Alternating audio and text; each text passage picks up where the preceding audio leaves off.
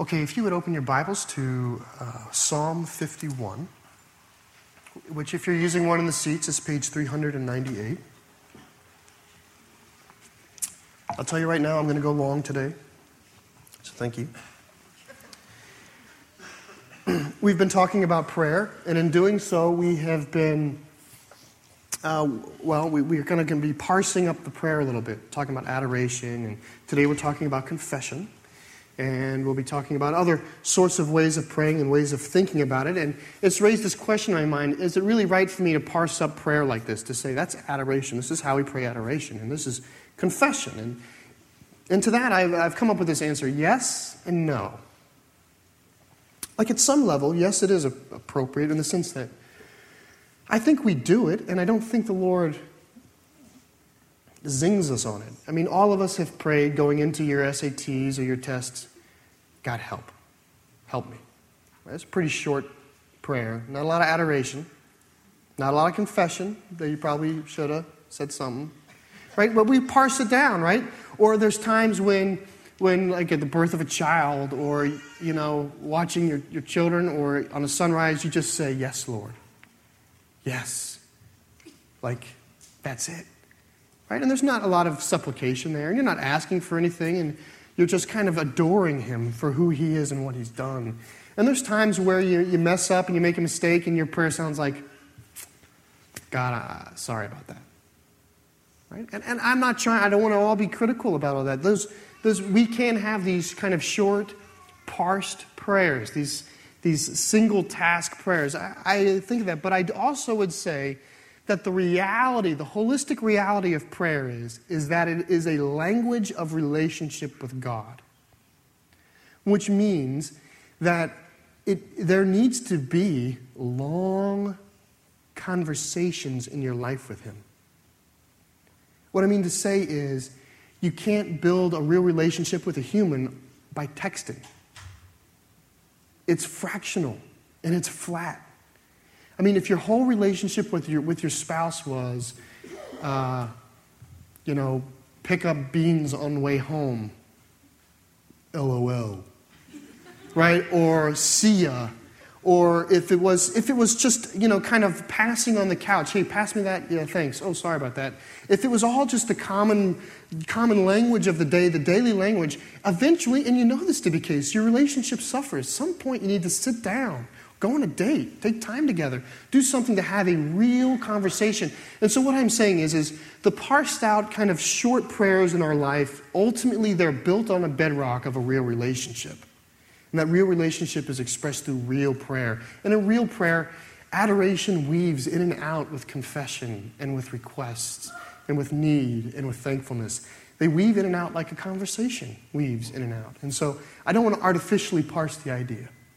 I just want to kind of help us to approach prayer more thoughtfully. And so with that said, we're going to be looking at confession this morning. And you should be, you're in Psalm 51 already, I think, so I'm behind you. Let's look here.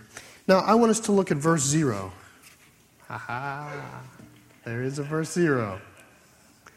Look at Psalm 51, and then find 1 and look up. There's this, in my Bible, it's a different font. But it says this, it says, for the director of music, a psalm of David, when the prophet Nathan came to him after David had committed adultery with Bathsheba. Let me give you a little background there of what happened. The story is found in 2 Samuel 11 and 12. But what happened here is that David fell into sin with Bathsheba while Bathsheba's wife was at war. David was at home. He sees her. He's attracted to her, and he takes her as his own, sleeps with her, and she becomes pregnant. And upon finding out that, David arranges tactically for Uriah the Hittite to fall in battle so as to kind of clean the situation up of kind of damage to people.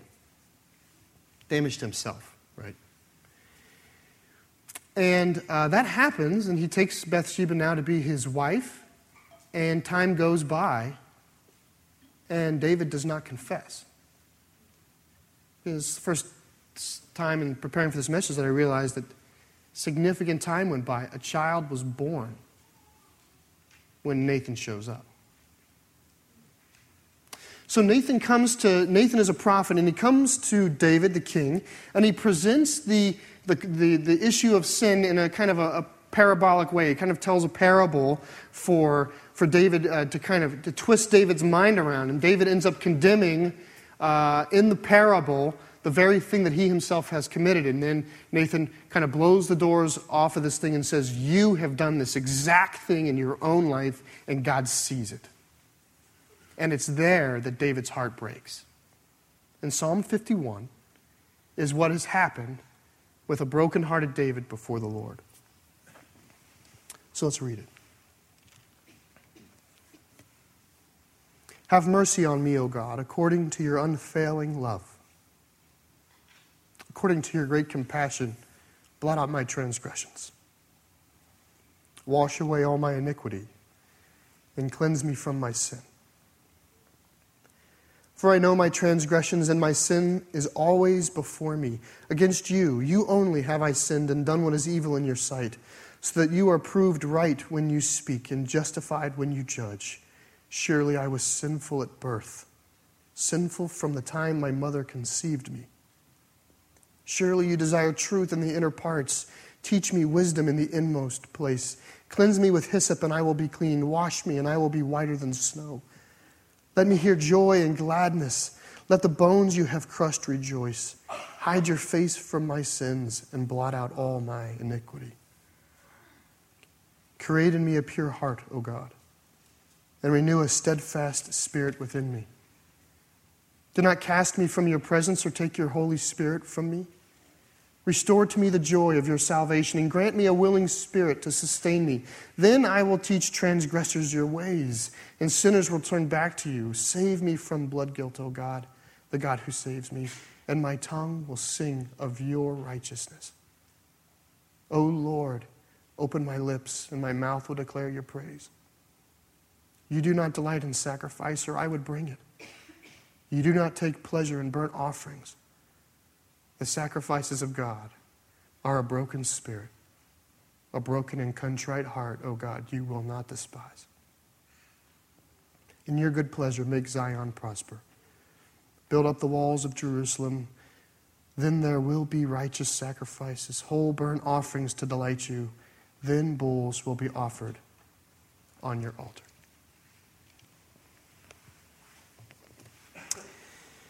Thinking about confessional prayer, I believe that the problem with confessional prayer is not so much prayer as it is confession. I am fairly convinced that the reasons we don't pray confessionally is not as much that we don't know how to pray, it's that we don't know how to confess. So here's the lesson on prayer today. Figure out how to confess and then tell God. That's confessional prayer. The difficulty with confessional prayer is confessing.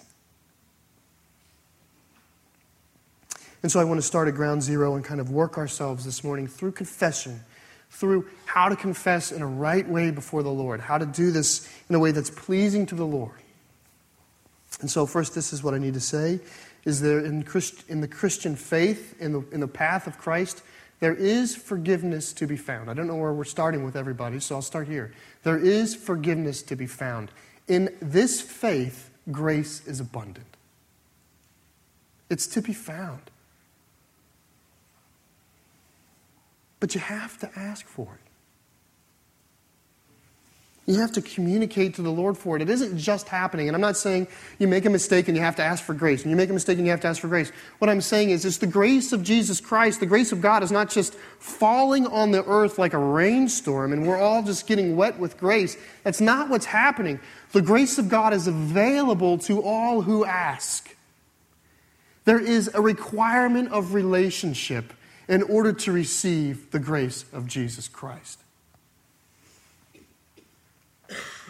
And that's what prayer is in part. Prayer is submission. When we pray, we establish our relationship before a holy God. That's what we do. When we speak to God. And I will say this. I encourage you not to always pray silently. I find that when my mouth opens and sound comes out, real words, it adjusts my position before God.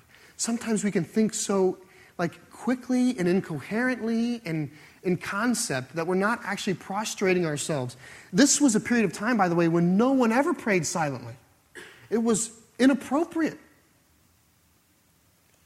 So I would encourage you to find a place, a silent place, where out of your mouth comes prayer. And then you will hear your own words as they're coming out. And your own prayer will break you down before the Lord.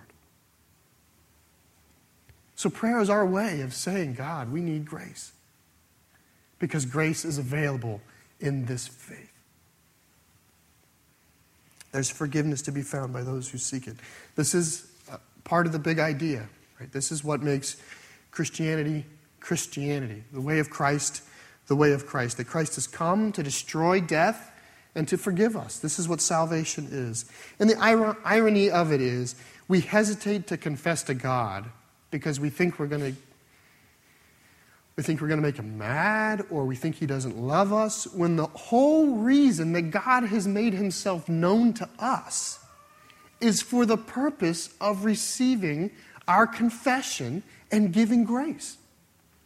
There is no other reason known to man why God has made himself, his existence, and his presence, and his attributes known to man, except for the purpose of putting us in right relationship with him. And yet, when we feel the presence of God, sometimes we shrink away from bringing our sin into the light as though he's surprised. It's for this very purpose that he came. It is for the purpose of washing you clean that he has come. Which makes confessional prayer central.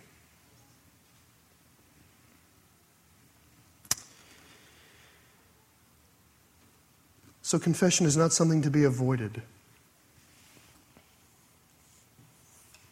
There is forgiveness for those who seek it. I sometimes wonder if we think confession is like, I'm not going to say like your spouse, like a spouse, like an unforgiving spouse. You know, sometimes we don't want to go to God because we think, like we might think with humans, not this time. Like, the second time I did this, she forgave me. But the third time? Or he's going to use this as ammunition. Like, if I confess this, it's going to show up 10 years from now. Remember when you...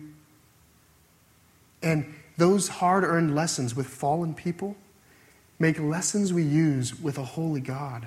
Jesus is a perfect spouse. He does not use our confession against us. He uses it for us. This is what it says in 1 John. 1 John 1:8 is, and I'll just read it to you very quickly. It's such a great summation of this idea. If we claim to be without sin, we deceive ourselves, and the truth is not in us. If we confess our sins, he is faithful and just and will forgive us our sins and purify us from all unrighteousness. If we claimed we have not sinned, we make him out to be a liar, and his words has no place in our lives. When we don't confess, one of two things is happening. Either we say we don't need it, like we say we're not sinning, or we are denying our relationship with God. We're denying a right relationship. Either we're denying the fact that we need to confess sin, in which case the truth is not in us and we're making ourselves out to be a liar, or we're denying who God says he is. We're denying what God says about himself. We're saying, God, you're not a God who is abundant in grace. God, you're not a God who is long-suffering and who is patient. And God, you did not send your Son to save me. When you do not confess, that is what you say. That is the prayer that rises before the Lord. Okay, so let's go a little deeper. So for many of us, this is how confession works.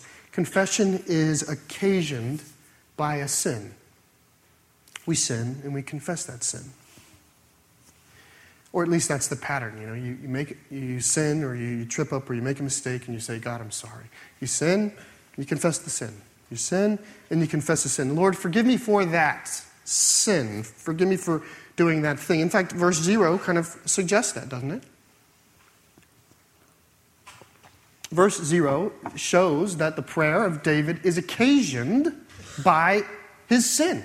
Actually, it's not occasioned by his sin. It's occasioned by being confronted by Nathan, which brought out the heinous nature of his sin. If brothers and sisters in Christ could only be that way. So his prayer is in fact occasioned by kind of coming into grips with his sin.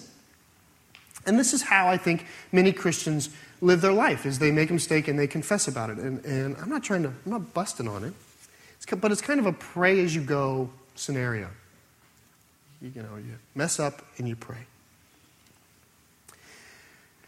Here's the problem with that, is that idea does not work for all of us. What if in your mind it isn't something you did that's sinful, it's who you are that is sinful? Like, so some of you don't understand this. You make a mistake and you ask forgiveness. But some of you here, who you are is the problem. Like before the Lord. When you're trying to pray before the Lord, it isn't, Lord, forgive me because I failed there. It's, Lord, I'm a failure. I am a failure. All of me is a failure. Like, praying as you go, kind of dealing with the occasion of sin, doesn't work if your sin is not an occasion sort of thing. What if your sin is kind of epidemic in your life? What if it's an addiction to life? You have a sexual addiction or a substance addiction, or something about your identity is addicted to something in the world that is defining it. You have an eating disorder because you're being defined by something. And at every level it's present in your life. It connects to all of who you are. So for someone to say, well, just confess it. You're like, how can I confess? I would be forsaking myself. How does someone say, this is where, I'll just get very harsh and specific. This is where the church is very unhelpful when dealing with addicts or people with sexual identity issues. Is we say, well, God hates the sin and loves the sinner. And they say, they're one and the same person. Occasioned confession does not work when it results in me denying everything I am before God. It's I am a failure, not I have failed. It's I am an addict, not occasionally I do this.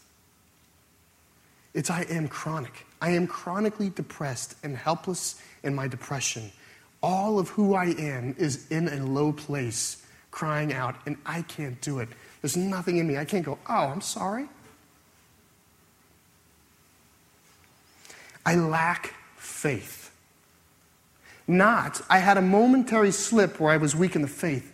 It's, I am a man who is weak in faith.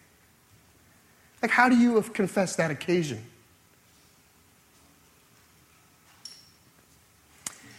We're not all the same. Okay, there are different kinds of people. And in this world of confession, there are at least two kinds of people. There are people who are even keel, and they go through life, and they make a mistake, and they're sorry. And I'm not busting on that. I'm not calling it self-righteous. In fact, many of you here who are like that, you've never had this heinous thing in your life, or you're not addiction-prone, or you've had a special grace given to you that places you in a place where you make a mistake and you're sorry. I'm just here to say we're not all like that.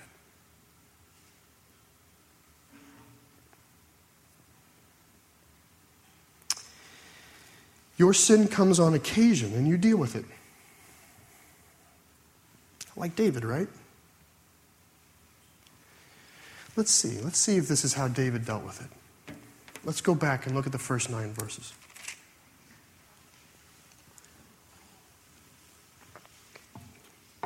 I admit that Nathan's calling out of David is the occasion for the prayer. But listen to the prayer. Have mercy on me, O God, according to your unfailing love. According to your great compassion, blot out my transgressions. Wash away all my iniquity and cleanse me from my sin. For I know my transgressions and my sin is always before me. Against you, you only have I sinned and done what is evil in your sight, so that you are proved right when you speak and justified when you judged. Surely I was sinful at birth, sinful from the time my mother conceived me.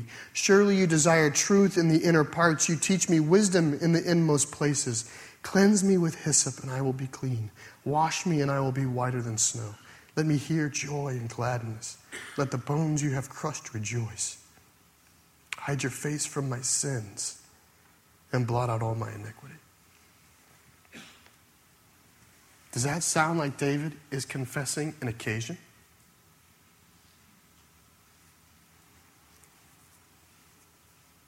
Transgressions, he says, twice, all my iniquity.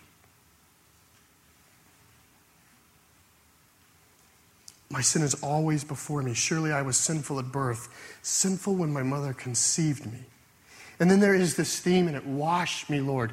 Cleanse me. Wash me and I will be whiter than snow. Cleanse me with hyssop and I will be clean. This repetitive desire, 3 or 4 times in the first 9 verses, you see David beseech the Lord to cleanse him in his inmost places, in his deep places in life. Lord, you have to come deep in me to fix this. Does that sound like an occasion?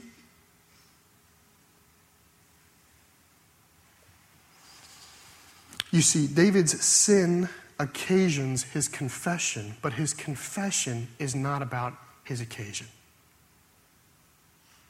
Our sin is the occasion for our confession. But when we confess, we're not confessing about the occasion. So to the even-keel Christian, I'm going to talk to this crowd first. To the one who you mess up and you say you're sorry. And again, I'm not trying to make that out to look bad. You can be a very good, God-loving, God-pursuing person. I'm not calling you self-righteous. What I want to do is highlight or call it a proclivity or a danger towards error in your life, which is this: the temptation to never, ever get beyond the fruit of your sin to what caused the sin in the first place. Like, to you who kind of makes a mistake and I'm sorry I did that. You're going to make a mistake and I'm sorry I did that. There's a chance that in your life you'll never ever get beyond the tiny fruit, the fruit that's way out on the ends of the branches of your fallen condition. What's causing that fruit to grow? Well, if you kind of deal with the occasion, I sinned and I asked Lord to forgive the sin. If you're dealing with the occasion of the sin, you're not dealing with the source of the sin. And God is about changing you at the roots, not at the fruit. Remain in me and bear fruit, he says. But if you just stay at a surface level, you can be honest and you can be devout and you can be shallow.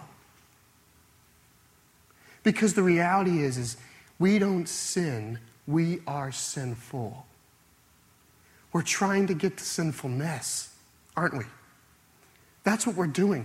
We sin, which is the occasion, which causes us to rush to the Lord and say, Lord, forgive me, for I am sinful. I am a sinful person. Sinfulness is something I do. This is the path of prayer.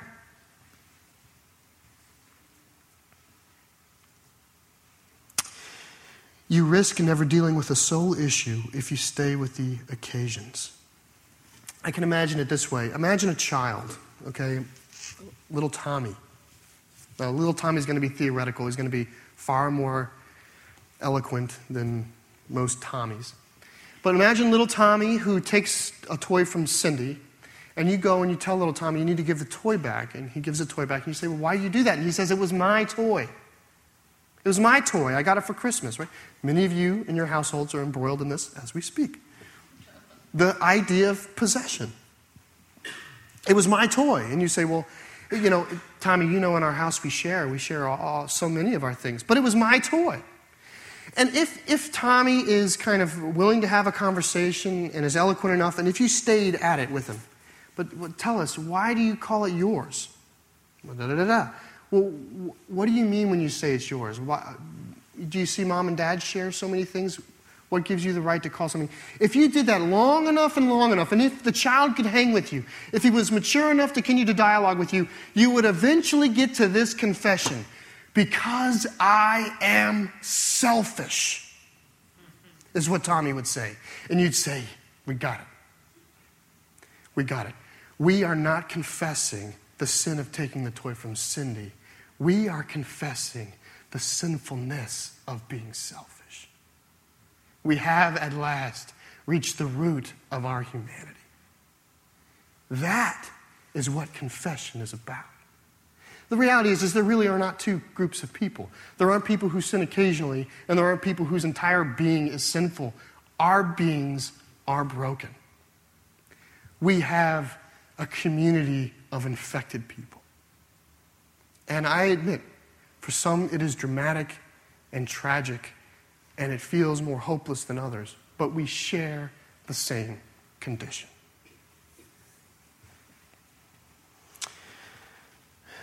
So then, I don't want to end here. This is why I'm going to go long. I don't want to end here. Because this is a place of despair. So if the addict is accurate, if we are the addict, if we ultimately are sinful, then what do? Do we despair? Do every day we wake up and have a 6-hour-long languishing prayer of confession, bemoaning our condition? Right? Is our life supposed to be a big woe, woe, woe is me? Look what I am. If this is in fact our condition, is that then what our lot is? Is that the Christian? We've certainly seen this expression of the Christian faith, right? And something in us goes, that doesn't look fun.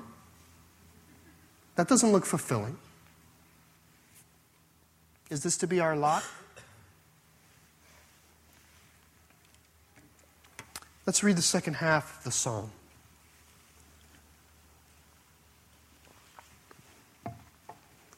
Verse 10, create in me a pure heart, O God, and renew a steadfast spirit within me. Do not cast me from your presence or take your Holy Spirit from me. Restore to me the joy of your salvation and grant me a willing spirit to sustain me. Then I will teach transgressors your ways and sinners will turn back to you. Save me from blood guilt, O God, the God who saves me, and my tongue will sing of your righteousness. O Lord, open my lips and my mouth will declare your praise. You do not delight in sacrifice or I would bring it. You do not take pleasure in burnt offerings. The sacrifices of God are a broken spirit, a broken and contrite heart. O God, you will not despise. In your good pleasure, make Zion prosper. Build up the walls of Jerusalem. Then there will be righteous sacrifices, whole burnt offerings to delight you. Then bulls will be offered on your altar. Is that a prayer of despair? No. Is it a prayer, I was born sinful, yada, yada, yada, I'm worthless? No, that's not it. On contrary, the prayer ends very differently than it begins. It begins with, Lord, the problem that is before you is not my sin, but my sinfulness. This is who I am. But the prophet Nathan just broke open the doors of who David was. And he's laying it out for the Lord, going, Lord, I am sinful. And then it changes. It changes from I am sinful to cure me. It doesn't say, forgive my heart. It says, give me a new heart. Create in me a pure heart. That word create is the same word of God created the heavens and the earth. It's the same Hebrew, which means from nothing, create in me a new heart. Don't take the material that's here in me and fix my heart. It's not re-engine my heart. It's not retool my heart. It's not repair my heart. It is create in me a divine heart that is pure. So it's change me. Give me a new heart. And then I will teach of your ways. Then I will tell and sing of your praises. Then I will boast of your righteousness, for I desire to bring you glory. That's the prayer. I am sinful. Make me new. Then I will say, I will tell and teach of your salvation.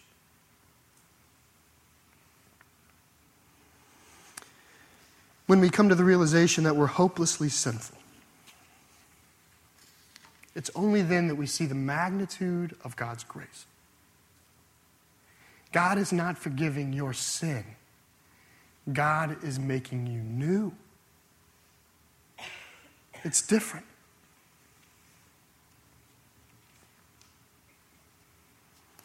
And to those people who feel hopeless in their identity, God is not disgusted with you because of who you are. He knows you in your inmost places, and He was with you at conception.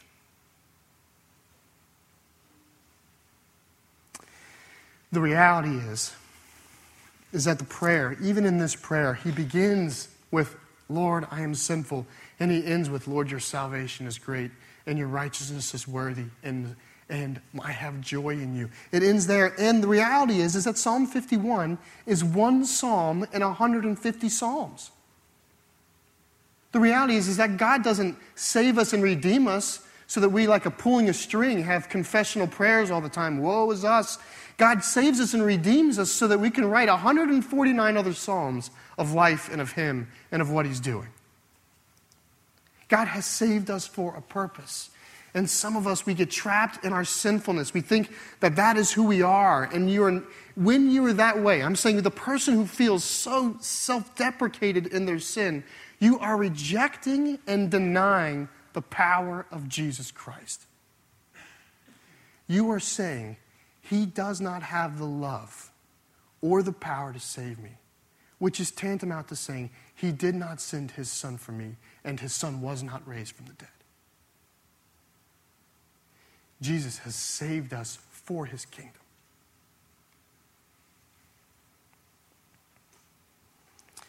He desires a humble and contrite heart. And confession is the doorway to the kingdom.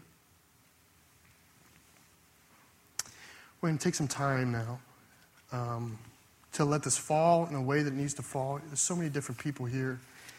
I don't know how to pray it out for you.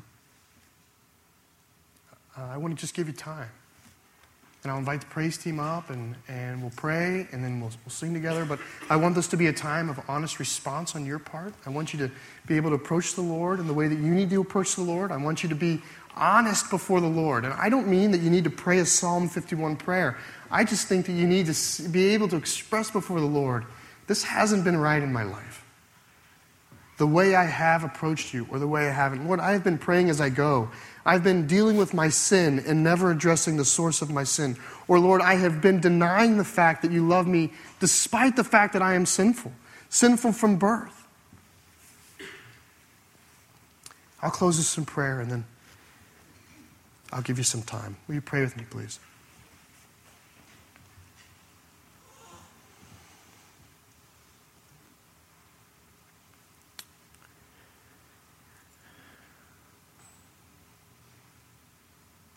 Lord, I pray for quiet souls.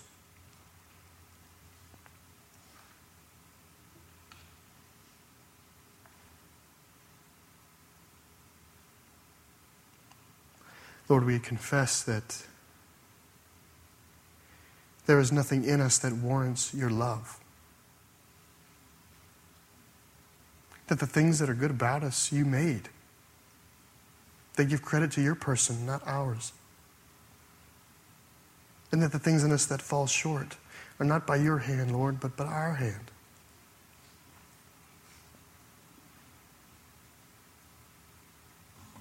Father, that on our best days, we still disappoint. But Lord, you've come because you've loved us on our worst days.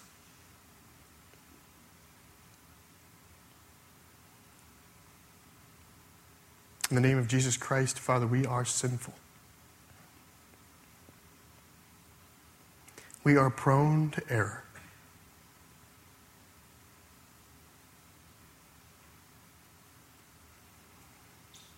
But Lord, we recognize that you have not come to save the good, but you have come to save the sick.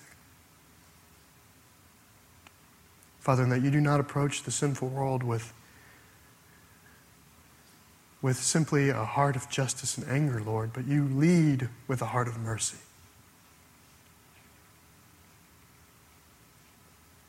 And so, Lord, we pray that everyone here this morning would be willing to rejoice and receive the grace of Christ.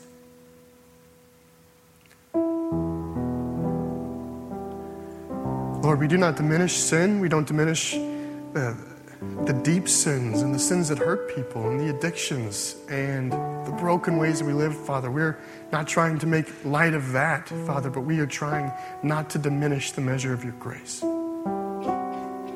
Help us do that, Lord. Give us your perspective on what you've done.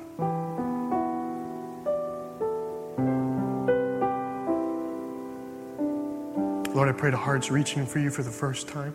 And I pray to hearts that have returned to you either through confession or just prayer 1,000,000 times, Lord. I pray that your mercies would be new and the chance to confess in a real way would be new as well, Lord.